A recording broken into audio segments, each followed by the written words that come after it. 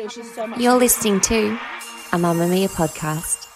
Mamma Mia acknowledges the traditional owners of the lands we record this podcast on, the Gadigal people of the Eora Nation, as well as the Wonnarua and the Gamilaroi people. We pay our respects to their elders, past and present, and extend that respect to all Aboriginal and Torres Strait Islander cultures. Move by Mamma Mia is the exercise app for anybody, anywhere. And in case you missed it, we dropped a brand new stretching collection that can be used to improve mobility and bookend your favourite sweat sessions. Mamma Mia subscribers get unlimited access to Move, and we drop new workouts every single week. If you're on the hunt for movement that makes you feel good, head to move.mammamia.com.au and use the code MOVE10 to get $10 off a yearly subscription.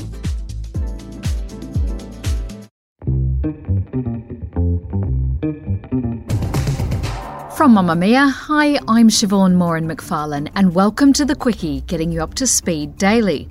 Here are the evening news headlines for Wednesday, June 15.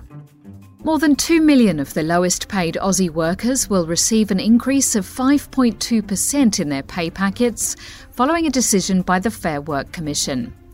From July 1, the minimum wage will rise from $20.33 an hour to $21.38, giving a weekly increase of approximately $40.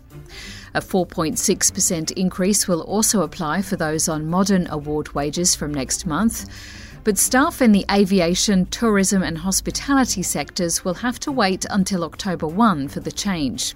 Fair Work Commission President Ian Ross says the move will help those on the lowest incomes to keep up with the rising cost of living. And the impact of rising inflation that has led to a real wage cut for many other workers will be addressed in subsequent reviews. A coronial inquest into the death of an Aboriginal woman in the Northern Territory has found that police did nothing to help her after she was abducted by her former partner. Magistrate Elizabeth Armitage found that 28-year-old, who is known only as Roberta, was subjected to weeks of abuse before she suffered a slow and painful death at the hands of her ex in June 2019. Ms Armitage noted that when Roberta finally called the police, they did nothing to help her. To the contrary, the police members were rude to her and dismissed her complaints, even though it was the 7th time he'd assaulted her. The inquest also found the attacker's parole officer was not notified about Roberta's calls to police, and a legal support worker failed to pass on information about his visit to Darwin when he tracked her down.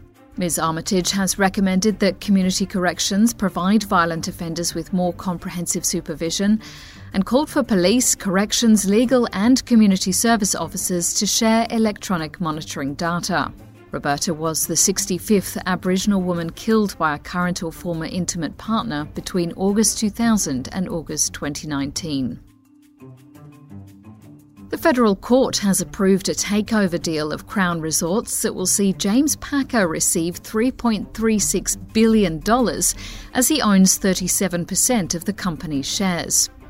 American investment business Blackstone is making the purchase for a total of $8.9 billion.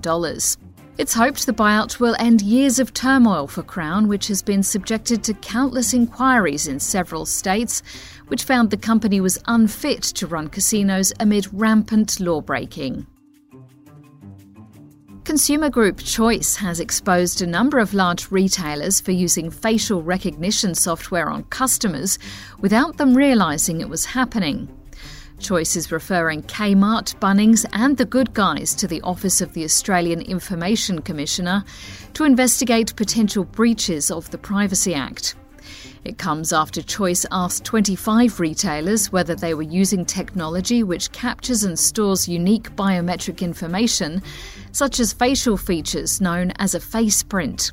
Choice noted that while these companies alerted shoppers, it was done so only with small, inconspicuous signs and/or privacy policies buried on their website. As a result, Choice is also calling on the federal government to create a guide to protect consumers who don't want their face print kept on file. A superannuation investment company has been fined $1.7 million after it was found to have continued charging customers for advice even after they were dead. Executives at Adventios Investments discovered that 500 deceased members were wrongly charged almost $700,000 in advisor service fees in early 2016, but failed to act for more than 2 years. As a result, fees paid to financial advisors were routinely deducted from accounts on more than 5,000 occasions. The company pleaded guilty to 18 charges, which led to the fine and a payment of $1.3 million to financial regulator ASIC to cover the cost of the investigation. County Court Judge Trevor Raitt found that while the company's conduct was serious and prolonged, it was neither a deliberate nor calculated plan to take money from clients.